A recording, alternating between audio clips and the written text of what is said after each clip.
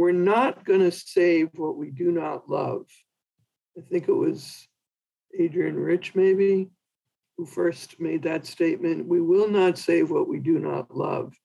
And I think what we really need is to fall in love with the natural world.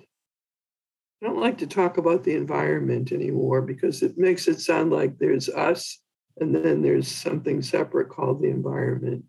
So I try to think about the natural world of which I am one species. I am part of one species, and there's zillions of other species, and we're all interdependent on each other.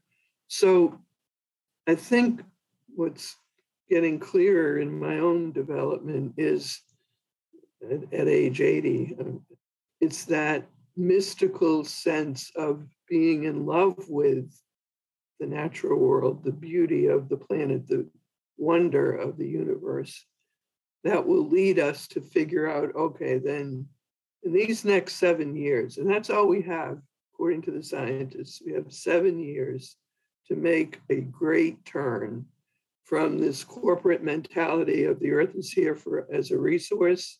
We even use the term natural resources, like the forests and the soil and the water are all there just to serve us humans.